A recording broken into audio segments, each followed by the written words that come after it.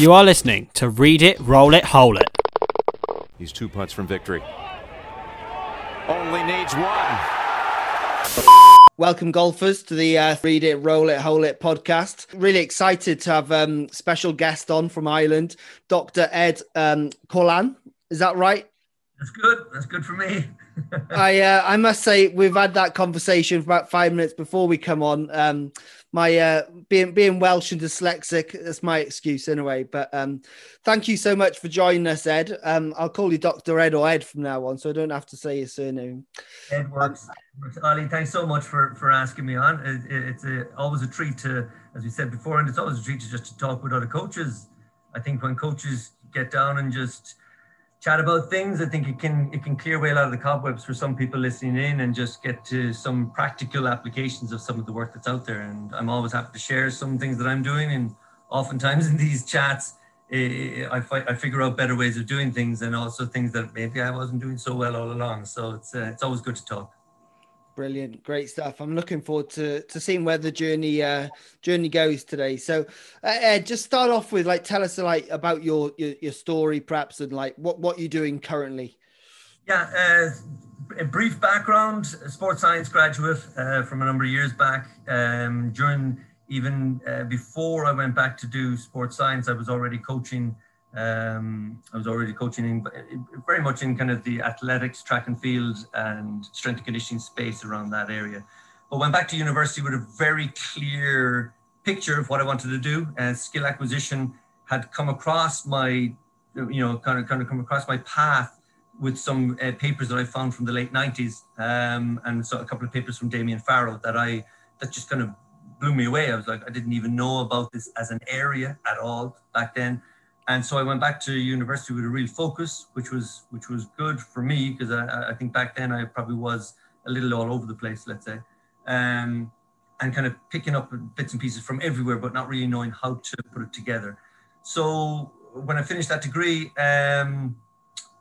it was lovely. I really enjoyed it, but it brought me straight to the door of Professor Mark Williams at John Moores University in Liverpool. And from a very quick meeting and a discussion about my final year dissertation, he accepted me onto his PhD team, where I then spent a number of years at Liverpool doing a PhD in skill acquisition and looking in particular at deliberate practice and the operationalization of deliberate practice. How do we actually make deliberate practice accessible to more people, but also to untangle it a little bit more to make it something that we can use in our sessions. And then, as I said, I was, coaching all the time throughout my PhD as well. And then about 4 or 5 years ago, having worked with discrete skill specialists in their sport, let's say free throw shooters and 3-point shooters in basketball and free kick takers in soccer, rugby, Gaelic football, free takers in hurling and things like that. The golf space kept coming up. To be honest, I kept getting asked about different things and would I look at golf and this, that, and the other. I never really thought about it, to be honest. I hadn't played golf at a very high level. Played it all my life, still play it, love it. Grew up in a very golfy family. All 7 of us at one point were all joined the local club and stuff, let's say. But I was never a scratch golfer or anything like that, let's say, That was more my brother, who was a very good golfer. But so I grew up around it.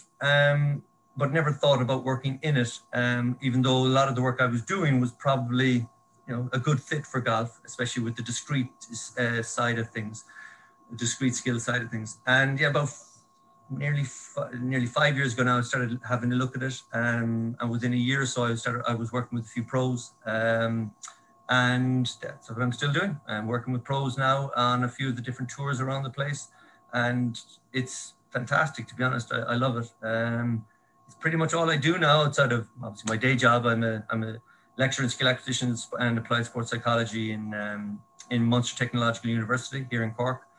And when I'm not working as an academic, I'm working as a coach with some pro golfers, just trying to, like the rest of us, trying to help them get better. It's a very rewarding space because they're already good. They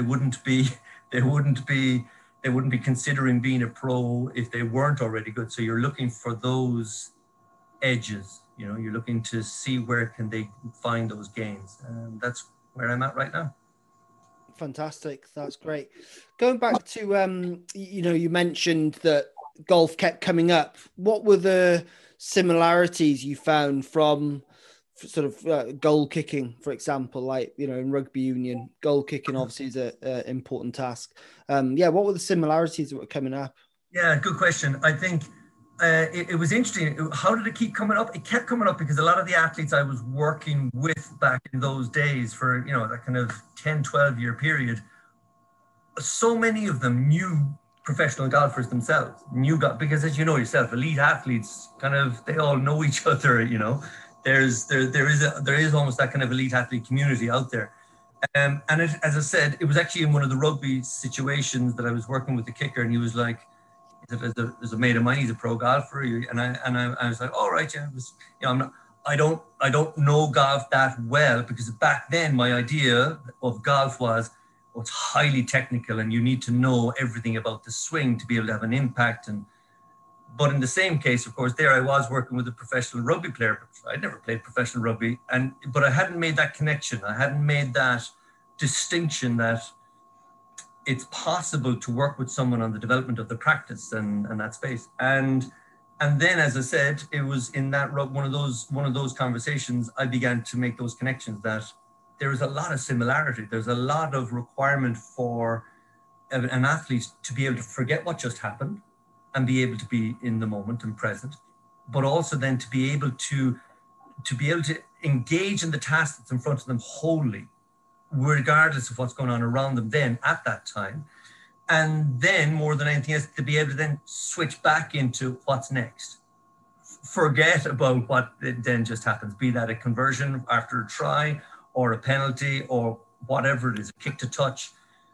And there's so much of that in golf, being able to forget what's happened in the lead up to the shot that you're about to play, engage in that situation wholly, and then forget about it immediately thereafter to be able to be ready for the next shot. And I suppose that's, if you were to nail me down to a specialist area, my specialist area would be practice transfer, developing robust practice environments that athletes feel in a practice session with me that this feels a lot like I feel when I'm competing. And that means sometimes it gets pretty ugly and awkward and so on and so forth. But you know what? That's kind of what they're the words they use themselves when they are under the gun, let's say. Fantastic. There's so many, my mind's spinning with like questions to ask. I'd love to come back to the sort of post-shot, the way you react and respond to that. But can we go back to what you just said? I knew I was going to forget what I was going to say then. Let's go with the post-shot then. Oh, that's it. Sorry. Let's go practice. That's what I was going to talk about. Practice. Golfers, I'd say traditionally golf has been like someone invented driving ranges, probably a businessman, and people go to the driving range and they call it practice. But as we know, it's like hitting 50 balls with a 7-iron is nothing to do with playing golf. It's a completely different skill. Not alone putting, people take 3 balls on the putting green and hit 3 balls around the place. So let's perhaps go down that rabbit hole of practice and tell me like what golfers do bad and how perhaps they can improve to transfer. Yeah, I suppose that'd be the first thing I'd be checking in on. I don't know, do golfers per se as players do things bad in one sense? I often find what happens with golfers, because they don't intend to do bad practice. Nobody does. What I find, and what I found the last kind of 4 to 5 years, is how much of the work that they're doing is a copy from somewhere else. It's not authentic to them. So it's, why are you doing this? Oh, I saw, and sometimes it's like, oh, I saw Justin Thomas doing this at, the TPC. And you're like, what, how do you mean? And you're looking at the person, oh, really? And you're like, because they weren't there, So it was just on TV. They caught a clip of him doing a drill on the putting green, and that's why they, and I did it and I liked it and that's why I still do it. And you're like, how do you mean? Well, I did it there one day and I went out and I put it really well that day. So I've been doing it ever since. And I was like, well, have you put it really well every day since then? Well, no. I said, okay, so why are you still doing it? If the reason you did it the first time was because you saw Justin Thomas doing it, and then the reason you kept doing it is because you put it really well the day after you did it, but that was 6 months ago and you're still doing it, but you haven't put it the same since. The rationale has too many holes in it for my liking, let's say. So I don't think anyone ever sets out, as you said, I don't think it's ever that it's bad. I think it's just not authentic to them. And I think that's something that I spend quite a bit of time with players to try and find out, what actually do you need yourself? What's your performance, be it from some stats, from a series of chats with me around different in scenarios, environments they found themselves in? What is screaming out at you? What's that flag that keeps waving in the background that you're not paying enough attention to actually implement into your practice schedule? Oftentimes when we do find out what that thing is, and there may be a few of them, but then you try and prioritize that one thing because that will have the biggest impact on the rest of the game. It's oftentimes something that they will say something along the lines of, yeah, well, it's not a great part of my game. And I said, okay, so how do you know that? Oh, well, I've tried that in the past. And, I don't really like that practice. And I don't. So there's automatically this bias against this, which of course has created a blind spot in their own thinking around, well, I'm not that good at this. And what happens when we, it's like any of us when we're in school, you get a good mark in English one day and all of a sudden you think, oh, I'm really good at English. And the same day you get a poor mark in maths. Well, I'm not great at maths. And then when you go home that evening, what are you going to want to work at? You're going to want to work.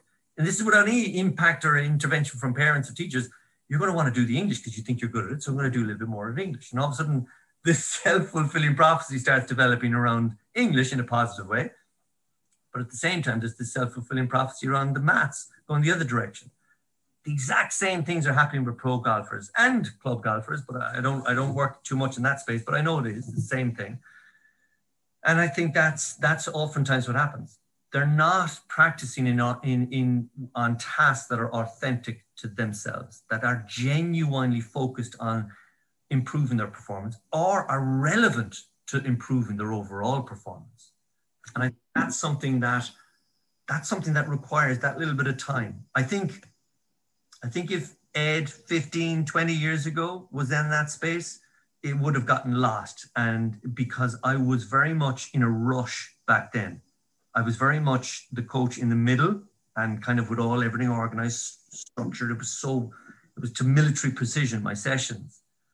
But oftentimes then, of course, there's not that much time for those type of informal chats about, well, what's actually really needed, And they may want to do certain things, but do they, that's very different to what they need to do. And I think that's something that I think is a consistent thread for me in those early conversations with the golfers that I've worked with and continue to work with.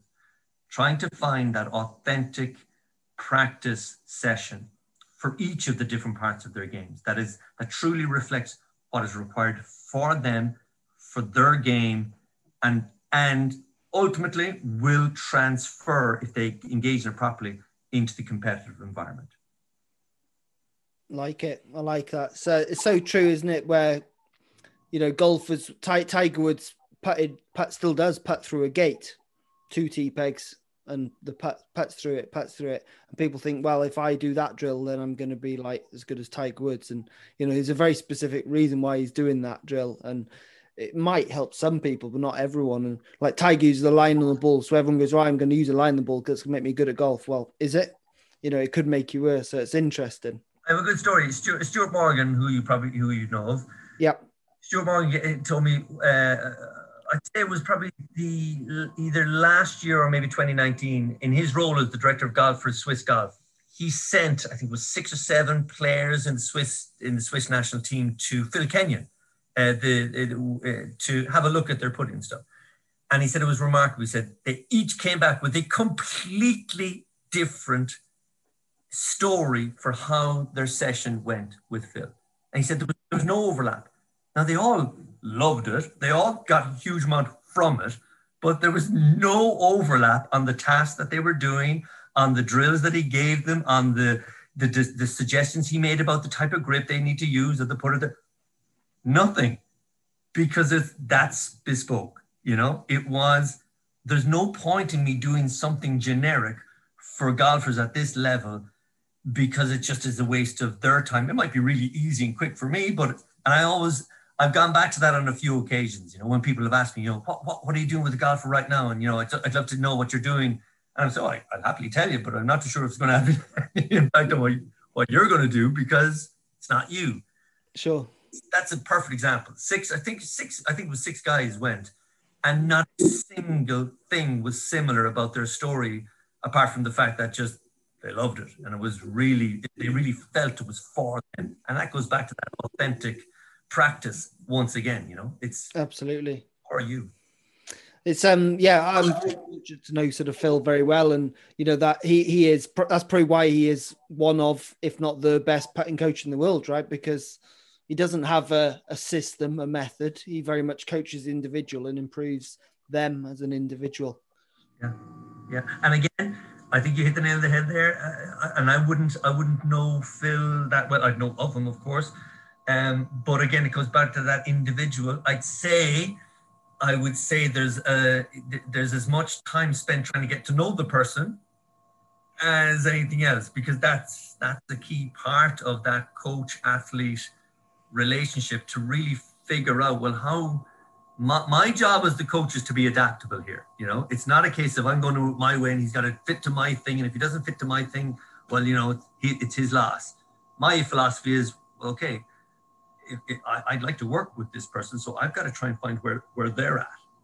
I've got to go to where they're at, and then we've got to try and figure out a working relationship that, all of that speaks to all of their current experiences, but that might also draw them towards future new experiences as well. Interesting. Yeah, it's good. The one thing I was going to say, Ed, is a guy I think we both know very well. Peter Arnott is a sort of legend in this sort of practice part. I'm sure you know the boy well, and I know he's recently is building his caught fire, and he's in a bit of trouble. Well, not in trouble, but he's obviously a terrible thing's happened. So I wish him all the best with the recovery of that. Absolutely. But if we can just, if for anybody, check out his Twitter account. I think they're doing a GoFundMe on there just to show some support for him, because I wholeheartedly agree with you. One of the best guys in the industry, one of the absolute, as pure a coach as you're going to get, who really is for the individual. So when any hard times fall on anybody, you want them to do well. But Peter is certainly one of those guys who deserves a break after his recent situation. Yeah, 100%. So on the note of like what Pete does, a lot of like chaoticness and random practice, creative practice. So talk to me and sort of the listeners about why that kind of practice is important for developing skill. Yeah, good question. I think because for the same rationale that Peter would use it, is because it simulates and is representative of what golfers experience when they play the game competitively. The number of variables that can fall at your feet in a single hole of golf, let alone 18 holes of golf, are so vast. There's a kick that you can get that you didn't expect. There is a lie, the wind conditions, the wind direction, the way the greens are playing, and so it's so multitude. It itself is a chaotic environment. Are there stable things at play? Of course there are. Stable things like maybe just even the physical characteristics of the individual, down to simple things like their body isn't going to change that much from the first tee shot to the last putt on the 18th. So that's quite stable. But even within the state, within the person, there's huge chaos, because their mind is probably going 100 miles an hour at some points during the game, maybe because they've birdied a hole they've never birdied before, or they're on a run of birdies, or the other way, it's going 100 miles an hour out of control because they've actually had a run of bogeys in a row, and so on and so forth. So there's stable environments, there's stable aspects of the round of golf, but there's also these unstable environments, aspects. And that's even before we get to the chaos of what can happen outside of our control, which is something happening elsewhere or with a playing partner and so on and so forth. And I think the more representative our practice can be of this type of a variable environment, quite chaotic, changeable, requiring you to be able to adapt on the go, the greater likelihood of then you being comfortable with that sense of chaos. And again, there's a kind of a cliche, get comfortable being uncomfortable, but it's a cliche because it kind of makes sense, you know, it's up. And I think that's a lot of the work that Peter does is so solely based around building a more robust athlete when it comes to decision-making and problem solving, which are two massively key aspects in the game of golf, no matter what your handicap is or what tour you're on as a pro. If you are able to have a clear mind to make some good decisions because you're taking in all those variables, and then within that situation, to be able to tap into the problem solving aspects of yourself, you know, to be curious about a shot, to be curious about how to you know, finish a hole and well, let's say, and take on a hole. It might be a dog leg to the left and par 5 and so on. Okay, so it's a par 5, it's a 5-piece puzzle. Well, figure it out. Problem solve yourself into it, you know, as opposed to thinking of the whole thing too much and seeing all where the hurt is and seeing all, you know, as opposed to, no, hang on a second, I want to figure this out. I want to give myself the best opportunity to figure out the problem that's in front of me for the next 10, 12 minutes. And that's where some good decision making then comes in with that type of problem solving approach.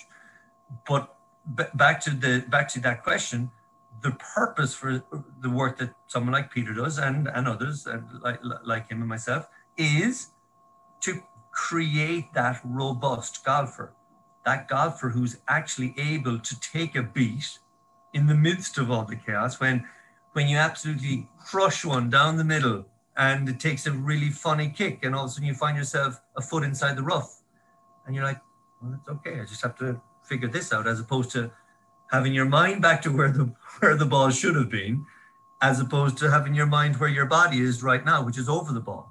And that's a big, there's an awful lot to be said to practice with that sense of adaptability and almost that sense of curiosity, you know, rather than wishful thinking as you play the game, a sense of curiosity of like, oh, well, it kicked, so I can't wait to see what I've got over here. Let me see the light. Okay, oh, so that's the light. All right, well, I'm going to have to do something with this because I could get a flyer out of this, so I got to put that into the old computational thinking about how I want to play this shot, let's say, you know? Absolutely. I've seen I spent some time with Peter and I've seen him like pick up people's golf bags, and have you seen him to shake everything out of it? It's like, oh man, it's just hilarious to watch people, like, you know, they're flapping, lying around, you know, but what great way, you know, you got to tee off in 2 minutes and they're like, well, their whole world's upside down. But the amazing thing is, and I often find it because, as you know, I'm a huge fan of the work that he does, okay? And I'm regularly in touch with him. We have a little mini WhatsApp group who we're in touch with and stuff, but as well. But the reason I like it is because the approach itself weeds out the golfers because of that idea, as I spoke about earlier, that sense of, well, are you going to do what you need or are you going to do what you want? And he's very quick at identifying what a golfer actually needs based on a little bit of a, you know, retrospective history chat and where have you played well and where have you played poorly and what are the patterns of your behavior? Okay, right. Okay, there's a few things I'd like to throw at you, you know, and he'll go straight at those things. And you'll, of course, we've all had the situation of golfers who will repel, you know, put up the blocker straight away and be like, oh yeah, and then what's the first thing they do? Oh yeah, he's a bit of a nut job. Oh, he's a bit great. And you're like, hang on, you know, you're deflecting right now. And maybe what you're actually getting here is a guy who really respects you and is actually prepared to fall out with you to get you past things that have been consistently hampering you in the past. It's not going to be easy. It's not going to be lovely and all, you know, rosy in the garden. But if you trust him, which you should, well, you know what? You're going to come through and look back on that former version of yourself and think, wow, look at the silly things that you tripped myself up in the past, compared to look at where I am now, where I'm more robust and more able to, you know what, also be nicer to myself on the course. Golf is incredibly self-brutalizing. It's like the last few years for me has been an eye-opener in that respect, you know, and it's tough because it's an individual sport, so they don't have teammates to speak to and discuss things with and so on and so forth. And there's a lot of self beaten up, and I think people, you know, who engage in this type of an approach to coaching, and Peter's one of them, is prepares these players to not only just to deal with these situations better, but also to treat themselves better, you know. Just how little of that is out there as well. And I think players can really benefit from that aspect of performance as well. Totally agree. I think going back to we're giving Peter a big up here. We'll stop now, but I'll give him one more. I was just going to say what he does very well is listen, and I think that skill, and that you're saying that he's, you know, communication, but it comes from listening to what the actual player is saying to him. So anyway, we'll stop being nice to him now because he is Scottish. But I think you got a very important point there, because even if I look at, let's say, my approach, let's say, with players, and even in those early chats with a player, let's say, you know, and you're trying to, you know, you hear from a friend or someone puts you in touch with someone, and all of a sudden that's that first conversation, let's say, you know. You're like, oh, hi, you know, just wondering, you know, I've heard a bit about this, or someone told me I should call you, and all, you know. Even those words, you get a handle on where that person's at. That if you don't listen, you're actually gonna miss out some key information about this individual. So, for example, just what I just said there. Oh, you know, Johnny told me I should call you. That's a pretty strong statement. That's not this person seeking you out. That's them immediately putting a barrier up here to suggest, and so that requires a very particular approach, you know, because they're immediately not convinced that they should be doing this anyway. They're immediately not convinced of, you know, as opposed to, you know, oh, I've seen some of the stuff, and I know a guy who you're working with, and I kind of like some of the things he was saying, and I'm just maybe curious. And it's a completely different approach for that first phone conversation. Now, as a coach, well, your job is in one sense is to keep them on the line, you know, because I have an interest in people, which I think coaches, we all do.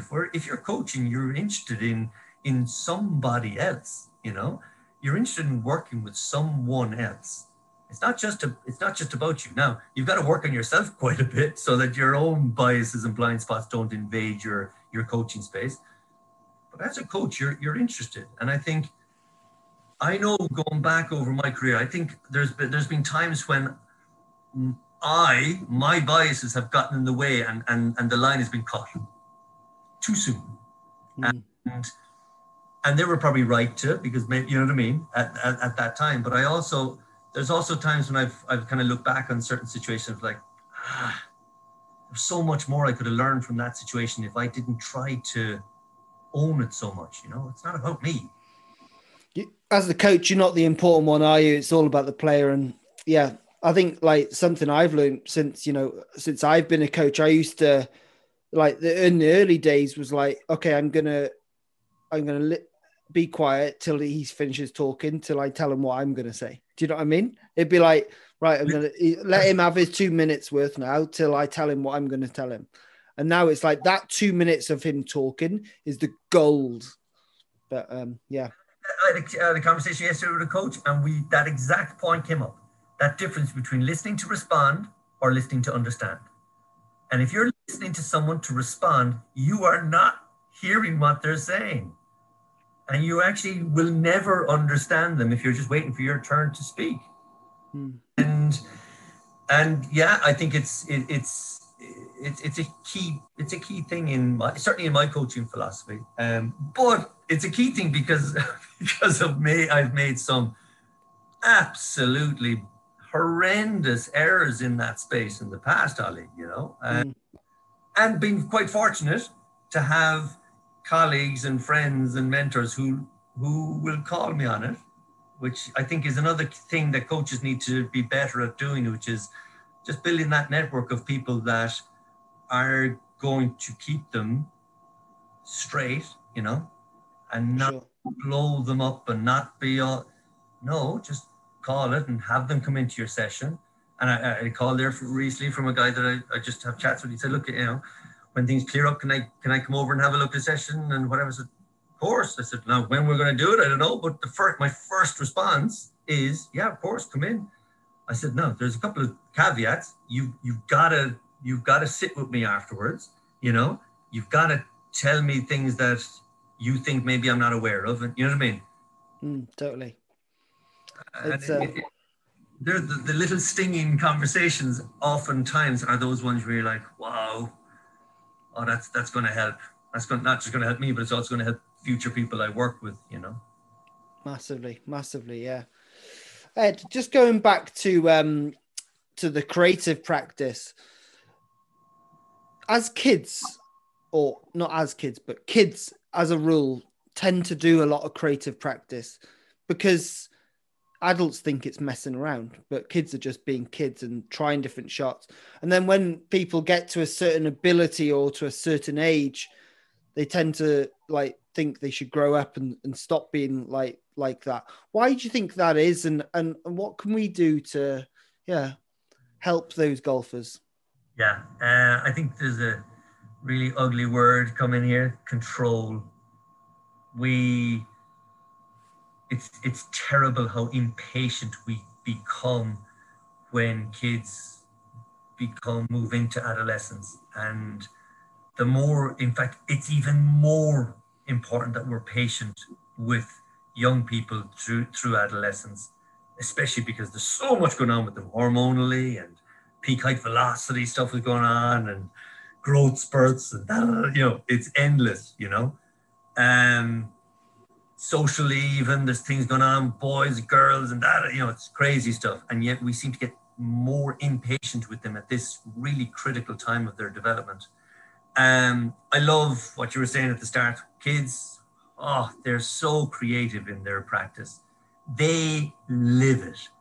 And I remember it myself. I was in my back garden, and our national sports are hurling and football. And even though I would have never played at an elite level, I must have scored so many winning goals and points.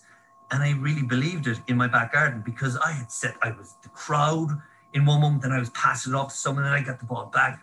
You're living it. You can see it. You can feel, you can taste. You can taste Croke Park, which is our, national stadium. In the same way, and then every February through to April, I was in the Five Nations zone now with the Six Nations. But I was Ollie Campbell and Michael Kiernan kicking conversions over the house between the two chimneys of the house, And then it became Wimbledon, and I was, Boris Becker and Pete Sampras out on the road with it. And I was completely and utterly immersed in it in the exact same way kids are immersed in it, because they own the decision that they're making about it, and they make it so authentic to themselves. So much of the practice that pros do lacks that authenticity, lacks that context that gets them really feeling it, and also lacks the purpose of why they're doing it, the urgency about it, There's an urgency when you practice as a kid. It's not even practice, it's play. They are messing around, but it's messing around in a kid's way, which is serious stuff. There's a huge paradox there, I'm just messing around, but so much is happening at that time. Whereas adults see it as messing around and think, I'm messing around, there's nothing happening. You're like, no, in your head, nothing's happening. But if only you could remember what you were like then, and only if you could get an insight into what they're thinking and seeing and feeling, you realize this is pretty powerful playtime right now. And I think it comes back to that idea of patience and impatience. It is unfortunate. And look, any of the guys that I work with will tell you, I speak to them at different times around that kid-like practice. You know, how did you get good at a short game? Oh, we'd be down and it'd be four of us around the pitching green, and it would be after a game, and we'd all put in like 50p and this kind of stuff. And then it would go, and then you had to sing in front of the person, or you had to go inside the clubhouse and you had to ask the assistant pro for something, or you had to, one of the other members, and you had to ask a girl out, and there was always a consequence. There was always something on it. There was always this edge. There was always this sense of, I've got to do this for myself, which added to, it was always there anyway. And then all of a sudden, they are steered away from that into an accumulation of shots. How many shots did you hit today? And you're like, what? That's not a measure of how good you're going to get. Well, how many quality shots did you hit today? Oh, what's quality shot? Oh, the quality shot is how many shots did you take that had a context behind it, had a purpose, really strong rationale for why you were doing it, how it was linked into your whole game, with a consequence from that shot. And it's a multi-layered approach for these quality shots. You're like, well, maybe 12. All right. Because the first thing you told me is you hit 3 balls today. So what about the other 288 of them, let's say, Yeah. And that's not to say that, players shouldn't or can't or don't work on a technical aspect of their game. Of course, because it's a technical sport. But it's a technical sport because it's skill-based, which means that every skill-based sport in the world is a technical sport. Golf does not own that. But the golf culture and traditions and so on and so forth make you think that, golf is very technical, as opposed to, volleyball is technical too. And so is, swimming is technical and curling is technical. But golf thinks it owns the idea, it's a very technical sport. I don't actually know of a sport that's not technical. It's interesting, isn't it? Like, the technique is important, but it definitely isn't everything, is it? And you talking there brought memories of me looking at your Twitter a few days ago of that dog riding a skateboard. Yeah. And you were like, if he was my coach, I'd have been just fine. And nobody showed the dog the technique of where to stand and how to corner and but he figured it out, right? Yeah, and I actually meant that. I skateboarded, like all the guys in our area and whatever, we all went through the skateboarding phase back in the 80s. And it was incredible how much we learned from each other because, again, skateboarding, snowboarding, and all these kind of, they call them extreme sports, but they're not. These sports have an incredible culture of propping each other up and supporting each other to try again and go again and pushing the envelope. It's never about, no, but do it this way. No, you got it. And the only reason I got worse or didn't improve, let's say, is I tried to actually technically improve how I skateboarded. And so what happened? Sure, I got way too much inside my own head. And other guys in my area got really good. Why? Because they just didn't, it's not that they didn't take it, I was going to say they didn't take it as seriously as I did. They got better than me. So they obviously did. Just, they didn't ruin it by making it more than it actually was, which is all about exploration, figuring it out and being prepared to fail. I didn't like failing. And it massively hampered my development because I didn't like failing at it. Because how I viewed failure in it. And I think that's a huge part of a process that some players need to go through. If you do not like failing and so on and so forth, and if you are very particular about what you do and very meticulous in your approach, get out of golf fast because it will ruin you. It's interesting. Yeah, it's a good point. Save yourself a lot of money from psychotherapists and psychiatrists and get out quick. Whereas if you're prepared to be in there and appreciate the chaos of it, appreciate the ebb and flow of the game, that there's, 750 or so muscles pulling on 206 bones, in an explosive, high velocity movement across 3-4 different planes around the body. What are you trying to, like, that's even before we get into the number of thoughts that could be running through your mind at that point in time and your focus of attention to where's it at. And it's so much better to embrace the exploration as opposed to control the discovery. So much more important. It's a big word, isn't it? Control. That's Yeah, and I think that's why when I saw that dog, I was brought back. And again, you see it. The free climbers, the parkour runners, the free solo, the solo climbers on the cliff face, and so they learn from this community of engagement. There's a real love of figuring it out. Also knowing that I never will, because it's going to be something different each time. There's going to be something that I'm going to have to adapt to. And that's the fun of it, because I'm not stuck so rigidly to rules and schema and all that, you know what I mean? Unfortunately, golf is sometimes, in some hands, it can be very rigid like that. 100%. Yeah, 100%.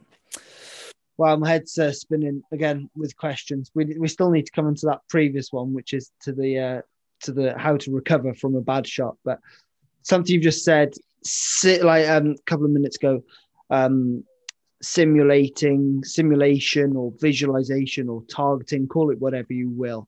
That thing you see and do before you hit. In my opinion, I often say to golfers, like, for putting, or I say for putting, but then I say for golf, but then I say, like, in life, I almost say it's one of the most important skills in life.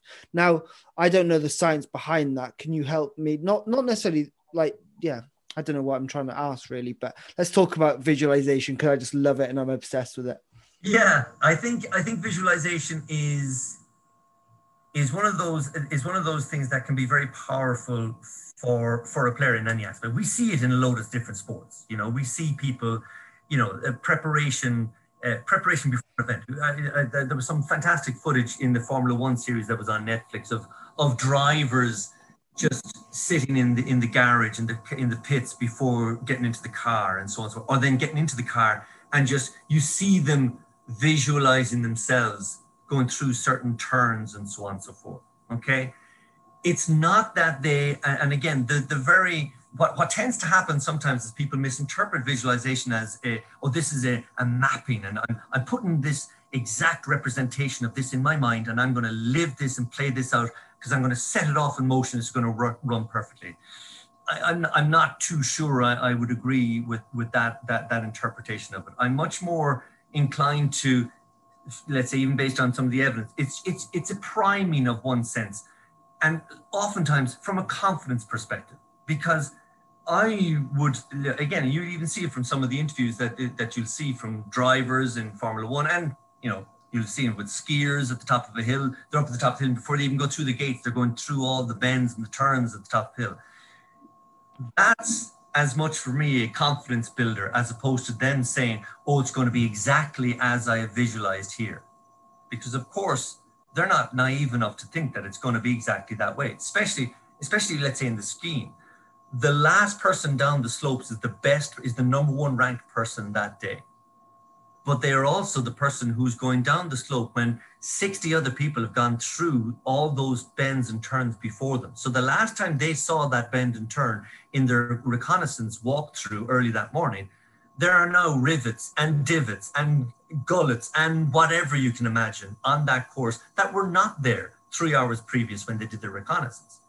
So they're not doing it in such a specific way as to say, oh, brain, remember this now because this is exactly what's going to happen. No, it's a confidence building thing to maybe make them realize, oh yeah, I know the general way that the course is going to go, but I'm also need to be wholly ready to adapt and perceive what's happening right there in front of me when I get to it.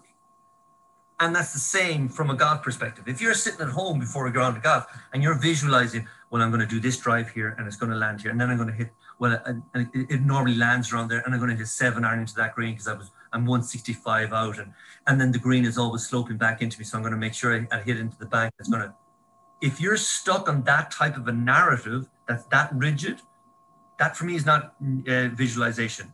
That's neuroticism. Because that's not possible for you to control, again, and that's where sometimes visualization can get out of hand with players, because they get to the first tee and they do crush the drive down the middle that they hoped. But you know what? Maybe it was on the freak day, they hit their playing partner's ball and their ball ended up in the rough. Now what? Where's your visualization go then? Well, it's gone. But what the visualization might have done beforehand might have just calmed them and to be like, to remind them, I know this course quite well.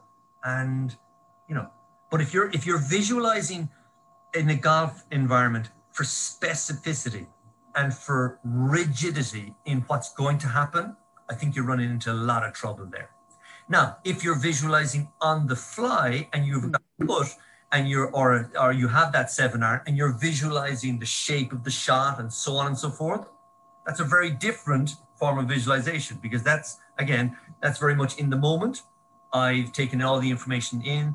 The wind is going slightly from left to right, so I'm actually going to draw it into the wind to hold it up, and I'm going to, you know, and you see that shot and you allow that type of a shape of the shot impact how you'll self-organize around the swing and the shot that you're going to take, let's say, you know. And of course, are there things you got to do? Yeah, you got to maybe adjust your stance from a fade to a draw, and your takeaway is going to be slightly different from a fade to a draw, and so on and so forth.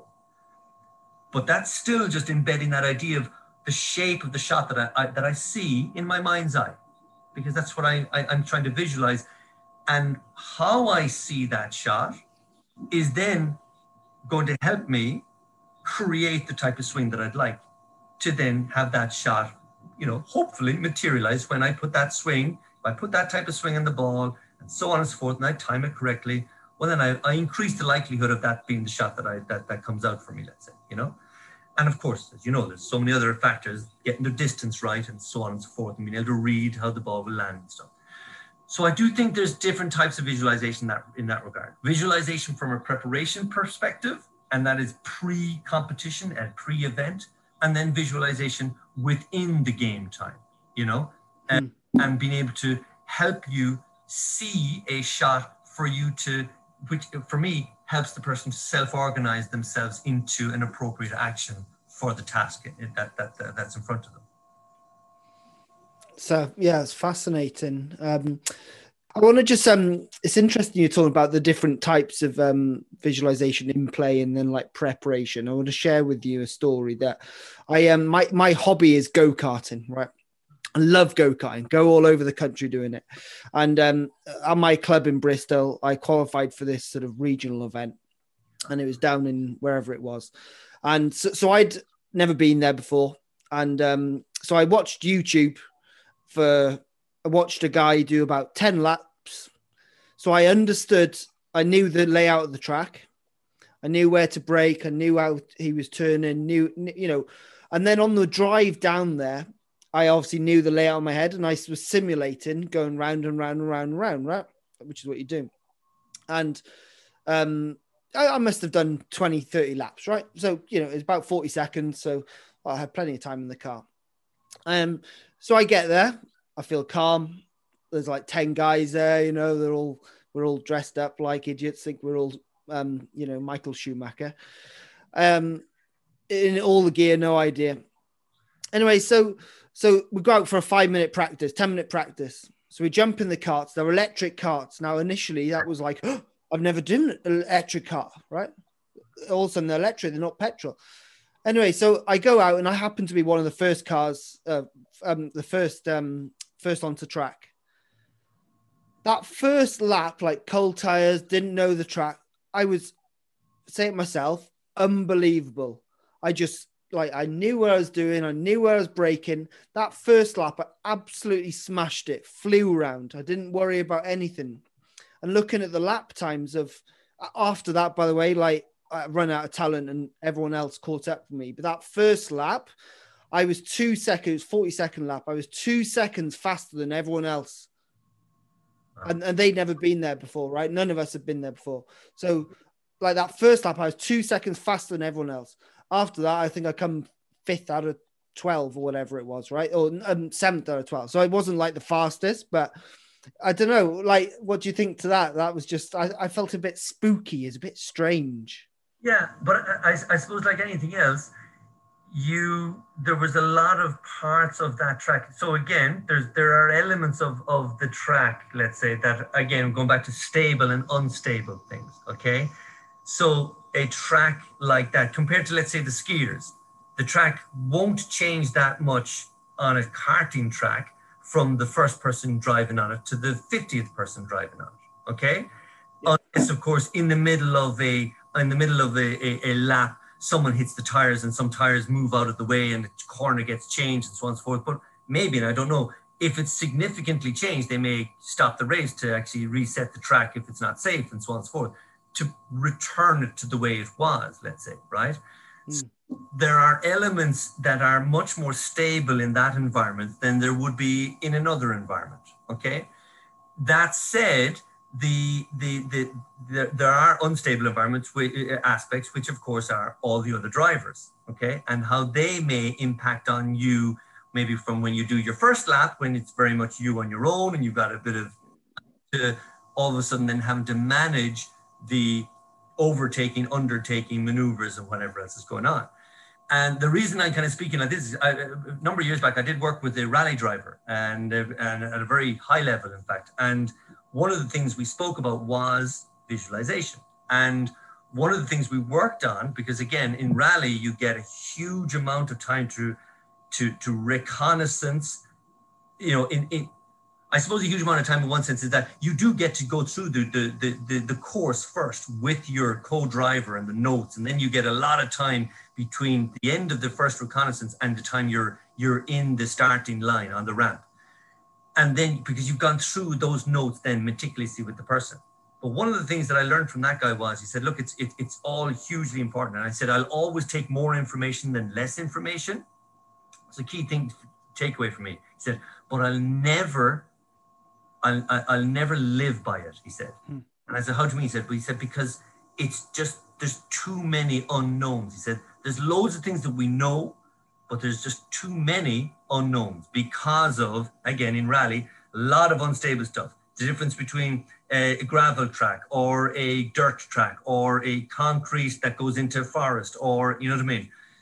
And even some of the corners, even on a good road, if there's some corners, they will create divots and gullets in the road bit from the constant turning and stuff. And I always like that. He said, I will take more information than less information, but I'll never hold myself on it, you know? So that, and I asked him, I said, why? He said, because he said, I've got to be able to, number one, hear my driver, but also be able to remember that he's not looking at the road in the way that I am looking at the road. And ultimately, I'm the guy steering the car. And I think that's a little bit from where you're at. There's an awful lot to be taken. More information is always better than less information. But the question then is the translation of that information into something that keeps you with almost a clean slate on each one. I know it, but I'm going to attack it like I've never seen it before, with the aggression of knowing it, but also with the aggression of still wanting to go faster and find a better way, a quicker way. That, again, back to that curiosity. Whereas if I'm stuck on a plan or a schema or something, that pretty much will potentially limit how much exploration, how many additional edges I can find in it. For example, Lewis Hamilton. You look at Lewis Hamilton, because I'm a big F1 fan. Same car as all the drivers who've driven with him over the years. Okay, you look at him right now with oh my God, I'm forgetting his name. His co-driver, his teammate, Bottas, Valtteri Bottas, and you look at the same car, and yet even you look at their qualifying laps, and when they go to Q1, Q2, Q3, it's incredible to see the lines that Hamilton takes, and oftentimes they are lines that are largely similar to everyone else in the grid. But as he goes through the laps, he seems to find that extra little bit out of a corner that he maybe previously didn't find. And he says as much in his interviews, like, yeah, how did, the interview last time, that was just seemed seamless. He said, well, yeah, as the race went on, I found better ways of going around some corners. Now, the only reason you're able to find better ways at his level, like he's already on the limit of the limit, because he's not locked into a mindset, immovable visualization of what it is. He knows what's coming up. Oh, it's a turn here, and I know it's a left-hander, I know it's a right-hander, and I know it's this, and I know I can, open up DRS here and whatever. But he's always doing it with this sense of curiosity of, yeah, but can I push it a little bit more here? What if I go a touch later here or a touch earlier here? That line might give me just that extra little bit of a, follow through into the next corner and stuff. So I do think visualization is important, and it can for some people, and it can be very encouraging from a confidence perspective in preparation. But I also do think it has its limitations if you do not allow yourself to be in the moment when you then are in that in situ. I love that. It's a great takeaway there. That, yeah, and your man who said like he likes to have all the information, but then use what he needs. So that's. Well, I go back to another brilliant driver, who was in less brilliant cars than Hamilton, was Jenson Button. I couldn't believe all the years of watching Button. It must have been mentioned almost every Grand Prix. They're like, well, he's the smoothest driver out here, and his tires are always in better condition than anyone else's, and so on, all this kind of thing. And even the year that he got in a good car with the Brawn, it was incredible the difference it made because of his smoothness. You'd watch, and they even used to split screens of him going around the corner and others. There was way more, steering wheel movement from other drivers compared to him, because his reading of it was just incredible. He was do a lot less turning of the steering wheel than other drivers, and he was a lot smoother in and out of corners than other drivers. And again, they're all seeing the same track, but he was seeing it in a way, and he would say it. And I think the year he won in Monte Carlo, in Monaco, he said, he was like, I know this track like the back of my hand, and yet every time I come here, I try to come here as a newcomer. And I remember when I heard that, I was like, that's class. Because of course he knows it. It's one of the most iconic tracks in Formula One. Everyone knows it. Like I could probably even close my eyes and go around the track. I've seen it so many times. Yeah. Yet here is a guy saying, but I try to come here every year as a newcomer. Love that. That curiosity, I think, is something that golfers can take a huge amount from to infuse into their practice. Yeah, powerful stuff, Ed. I love that. Okay, let's go on to post shot. So yeah, and if we have time, we might talk about a little bit of quiet eye and during shot, but let's talk about post shot. So let me set the scene. Like a golfer, first hole of the tournament, knocked on the green in par, 4-putted, double bogey, raging. You're going to be pissed off. Yeah, it's a big one for me. It occupies quite a bit of the work I do with guys, and actually occupies quite a bit of great chats with Peter Arnott and Stuart Morgan over the years, because I have a bit of a bee in my bonnet about the idea of momentum in golf, and I oftentimes am very critical in private. I know this is going to be quite public, but about commentators and how they misrepresent the players sometimes, and I know they have a job to do to be somewhat provocative in their commentary and so on and so forth. But oftentimes I hear them going on about, oh, his momentum was lost in that moment, or he was on such great momentum here, and I don't see it. I don't see golf as being a momentum sport for loads of reasons, apart from the definition of momentum from a physics perspective, but also just the description of the game of golf. It's very hard to have momentum. Momentum requires consistent application, right? You need this constant motion. Now, if I hit a drive off the first tee and I'm playing with two other guys, so it's Thursday, Friday in a pro event, I'm playing with two other guys for the first 2 days, it's 5-6 minutes before I hit my next shot. 4 to 6 minutes. Mm-hmm. There's no momentum there. I haven't. It's just, and it's a word that has been misused and misappropriated into golf, because the ideal scenario in golf is to actually be able to be free of everything, especially not momentum. And again, you hear people, yeah, but if you're playing well, you want to stay on that. Well, again, how often of the tens of thousands of rounds that are played every year, every few years, how often does that actually happen? Once in the blue moon, but then we all grab a hold of it because DJ shoots 30 under some week. But what about all the other guys who have 4 birdies in the first front 9 and then come home 1 over, or 4 under, nothing for the last 11 holes? No, you know what I mean? And so on and so forth. And I think it's something that I think we need to be better as coaches with in this regard, but also as players. We need to stop looking to connect the dots in the game of golf, because the only connection for why the ball is where it is because that's where you hit it. That's it. Nothing else can impact on what you do next, and so on and so forth. And I think that's something that I work quite a bit with on golfers. And it's one of the things that I probably work with across the golfers, because there's a lot of things, in most cases, there's things I'm doing very individually and there's no overlap.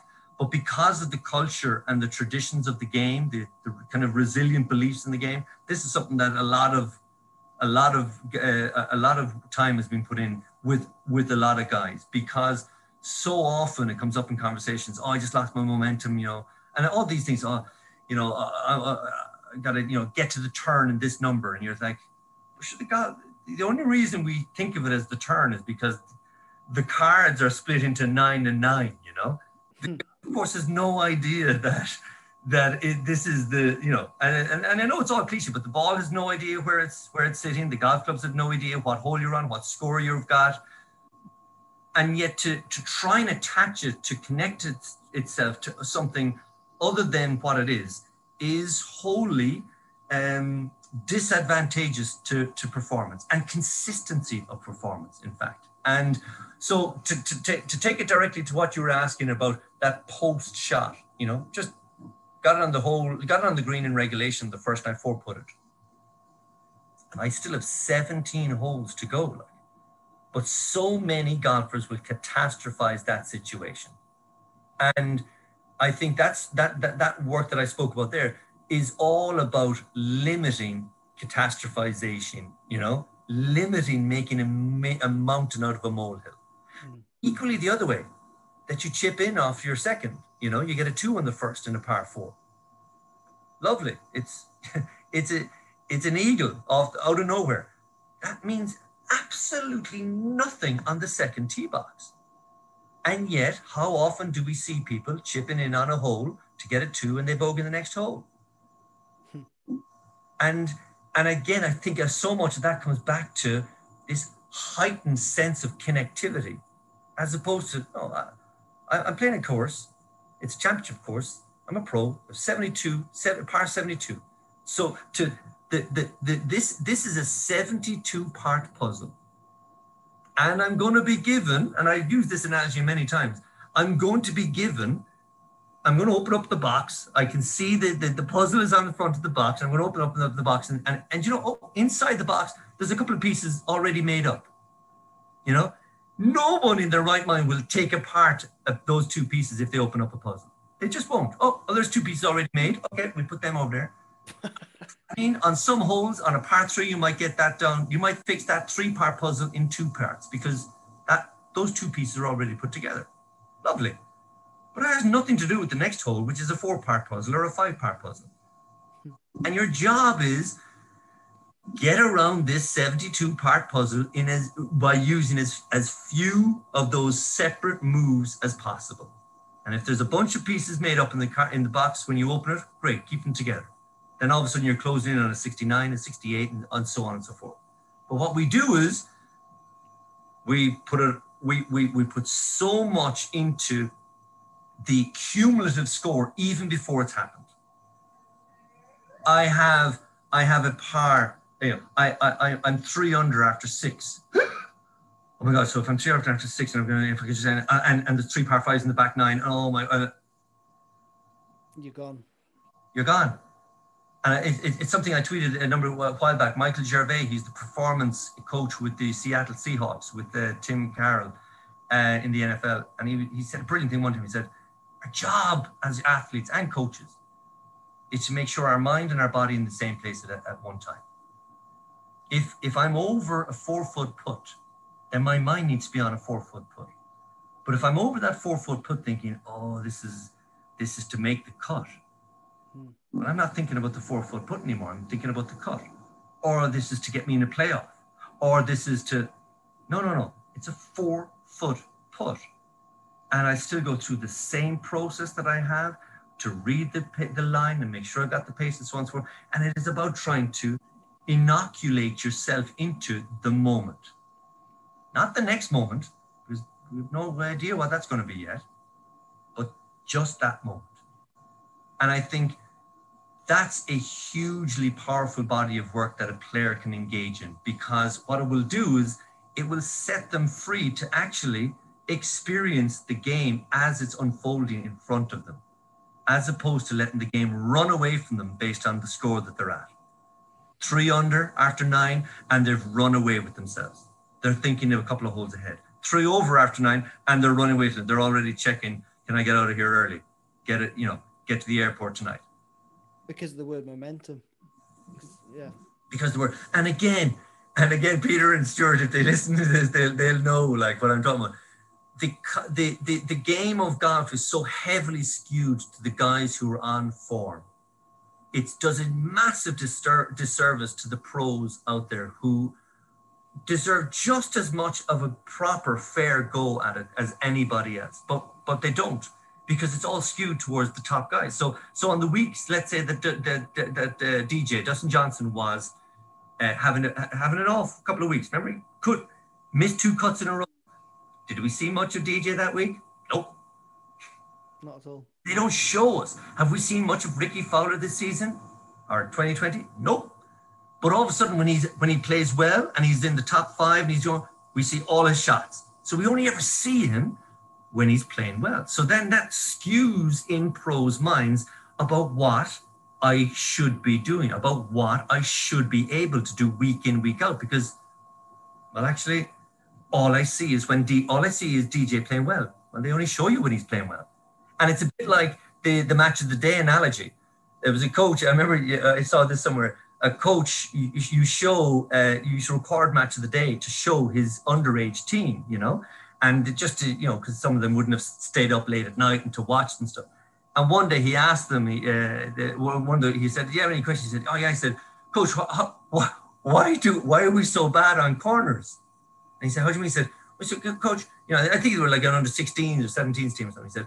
He said, they score on so many corners. We see it every week. And he's like, actually they don't, but they only show us the corners that it'll end up in a goal or something happening in the box. There's loads more corners that they never show us because nothing happens off it.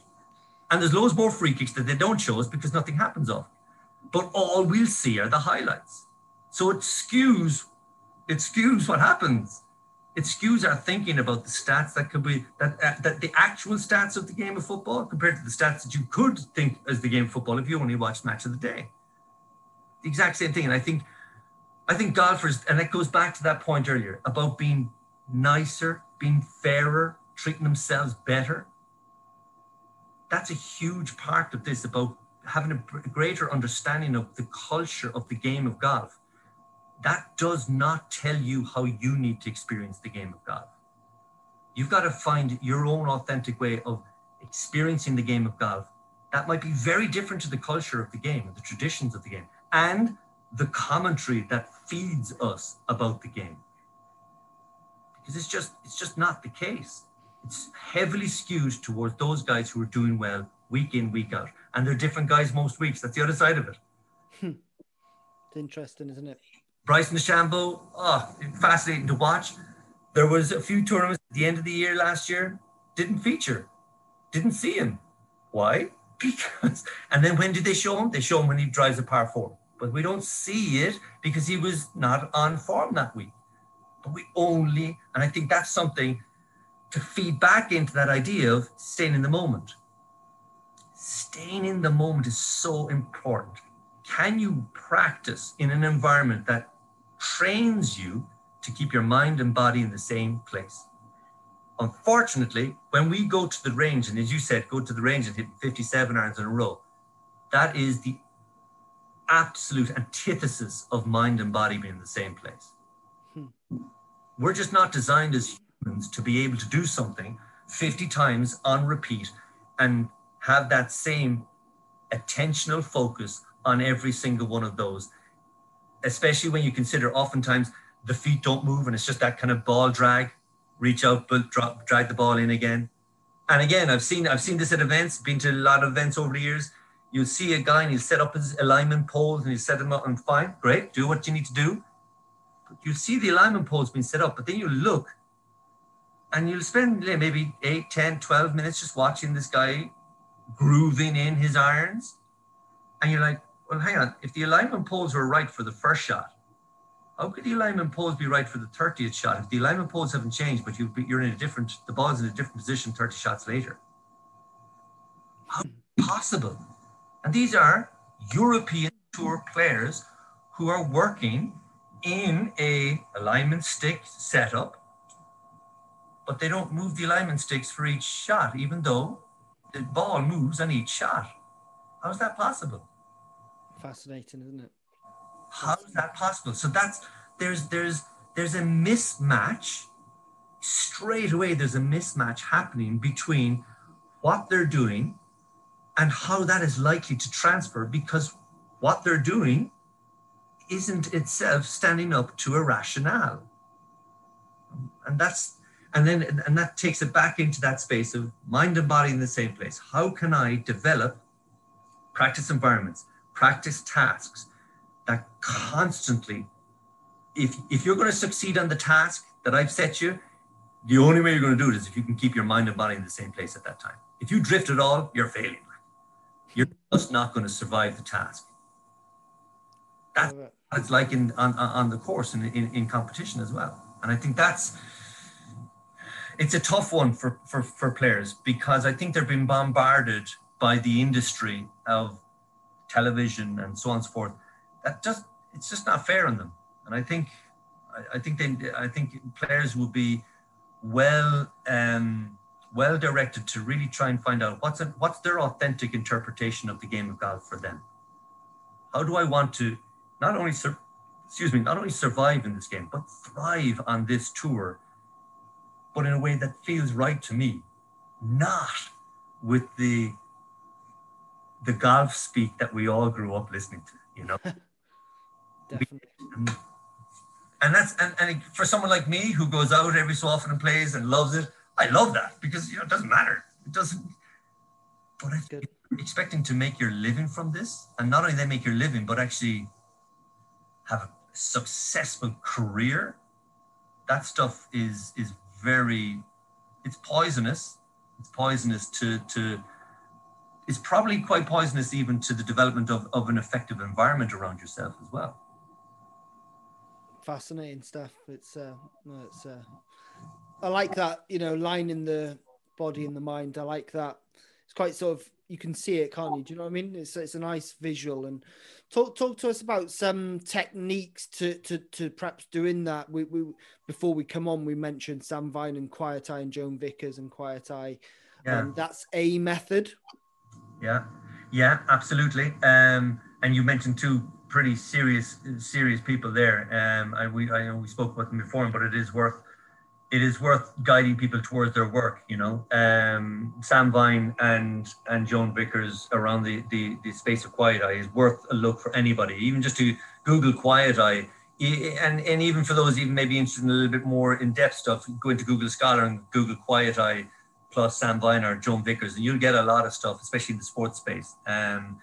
I do think it helps. I think Quiet Eye, that capacity to spend that extra little bit of time on that final fixation is a useful tool for having your mind and body in the same place at that time. That absolutely, that's got to be one of the top ones for me. Outside of that, I think process has a large part to play in mind and body in the same place at the same time. Oftentimes I think we have to remember too, there's a lot of golfers out there who are really good because they just play a lot of golf as kids. These are guys who were playing off plus handicaps at 16, 17, 18, 19, 18, 19, 20, they're already off plus 3, 4, and 5, with a huge amount of that is playing 36 holes a day for 4 or 5 days a week when they were, 13, 14, 15, 16, and they got to that level of, with play in conditions, play in the environment where they're going to need to also know how to compete. Very representative of the environment that they're in, which was, well, I got to hit a tee shot, and then I got to hit a fairway shot, and then I got to hit it. You know what I mean? And there is those little gaps between it. So I think what oftentimes happens is when we move into the pro space and people find themselves feeling like I've got to fill my day now with more shots because I've got more time in my hands because it's all I do now, is that process can sometimes be misinterpreted in that sense. They spend a lot. I've seen and heard of guys who spend a lot of times dialing in a process on the range. And for me, again, from a common sense perspective, that's not where you dial in a process, because it's just not representative of where that process is going to be needed. There are no time constraints on the range. There are time constraints on the golf course. So that's where you work with your coach or whoever else to work on a process over 5 holes, 9 holes, like, as you probably are aware, all 99% of my work happens on the course. We're on the course, we're figuring stuff out on the course. If it's a process thing, if it's a mind-body thing, if it's a representative task thing, it's just constantly on the course, just throwing different variables at it, different scenarios at it. And even if it's a case of, that we're saying, oh, look, let's just review something. Let's go and just review last week's event or something. We'll still try and go out in the course and do that, so that we're just used to being on the course when we're reviewing. Let's just take out 2 clubs and just go walk a few holes while we're reviewing, so that we don't get stuck in the, let's go, sure, we're only reviewing. Let's go and hit some shots in the range. Well, hang on, no, let's try and stay away from that if at all possible. And I think that idea of a process, again, very useful to get a good process around certain aspects of your game for that mind-body idea. But it's got to be practiced and developed in the right environment. Otherwise, you are reducing or limiting the likelihood of that process being robust in the authentic environment, in the real environment you want it, which is under the competitive spotlight. Brilliant. Love that, Ed. That's so true, isn't it? So true. I'm conscious of your time. I got one last question, and it's probably the most important one. Why does Guinness taste nicer in Dublin than it does in the UK? Well, I don't know. First of all, because I drink Murphy's. Oh. Far superior stout. Is it? Oh yeah. But I'm not. I wouldn't. But that said, I probably have 4 pints of Murphy's a year. But if I was ever having a stout, it would be Murphy's. And if I can't get Murphy's, it certainly wouldn't. It wouldn't be Guinness, because Guinness is a Dublin drink, and I'm a Cork man, and I wouldn't. Sure, it's something like the equivalent of a Cardiff person and a Swansea person promoting another person's drink.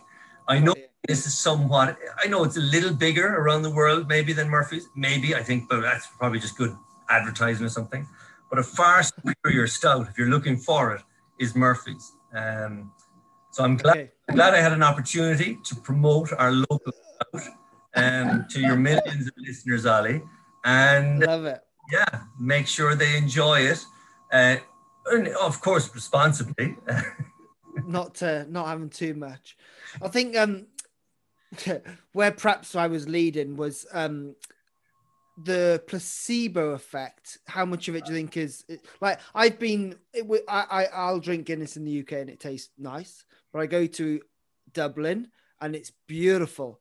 Then I go on the Dublin Guinness tour and you work your way up till you get to the top and this pint is waiting for you. And it is the most beautiful pint I've ever had. So how much of that is placebo? Well, I think, so if we are talking about Guinness in a serious way, well, from my understanding, and actually this is going to make you laugh. My sister worked for Murphy's Brewery in Cork for like 20 years. So I actually do have so strangely, I do have some insights into this. Apparently, travel with stout is not good. So the brewery that when you come to Dublin, it has traveled far less than it will have traveled if it's getting to you in Wales or wherever you're drinking it. So apparently that's quite a thing. So for example, if I go and have a pint of Murphy's here in Cork and I go to Donegal and have a pint of Murphy's, it's better in Cork because it doesn't travel anyway. It's made here and so on and so forth. And apparently stout doesn't travel as well as maybe horses do when they go racing abroad. It's not placebo. That is it. That is true. So you got to remember this placebo that you're talking about. It's likely that you've had several more pints of Guinness in Dublin, friends, so that everything probably tastes nicer. Everyone looks better. You go to the toilet yourself and you're thinking, you're looking stunning today, Ollie. So you could come away and think, the toilets in Dublin are amazing. I looked fantastic in the toilets in Dublin. But again, I think there's a lot there about how much alcohol you've had on board and impacting your interpretation of your very small evidence data set that you have there.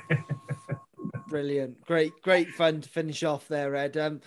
Thank you so much. I thoroughly enjoyed that conversation and hopefully the listeners, I'm sure they will, because there's so many nuggets in there that I wonder, are we going to get commission from Peter? Because I don't think I've ever been on a talk before where I've spent a quarter of the discussion talking about someone else. Maybe that's what you should do. Title it Ed and Ollie chatting about Peter Arnott. Peter Arnott. He's Scottish, and Scottish are, the tightest people out there of them all. So we've got no chance of getting any commission from him. But no, all seriousness, I thoroughly enjoyed it. Thank you very much for your time, Ed, and all the best. See you soon. Thank you.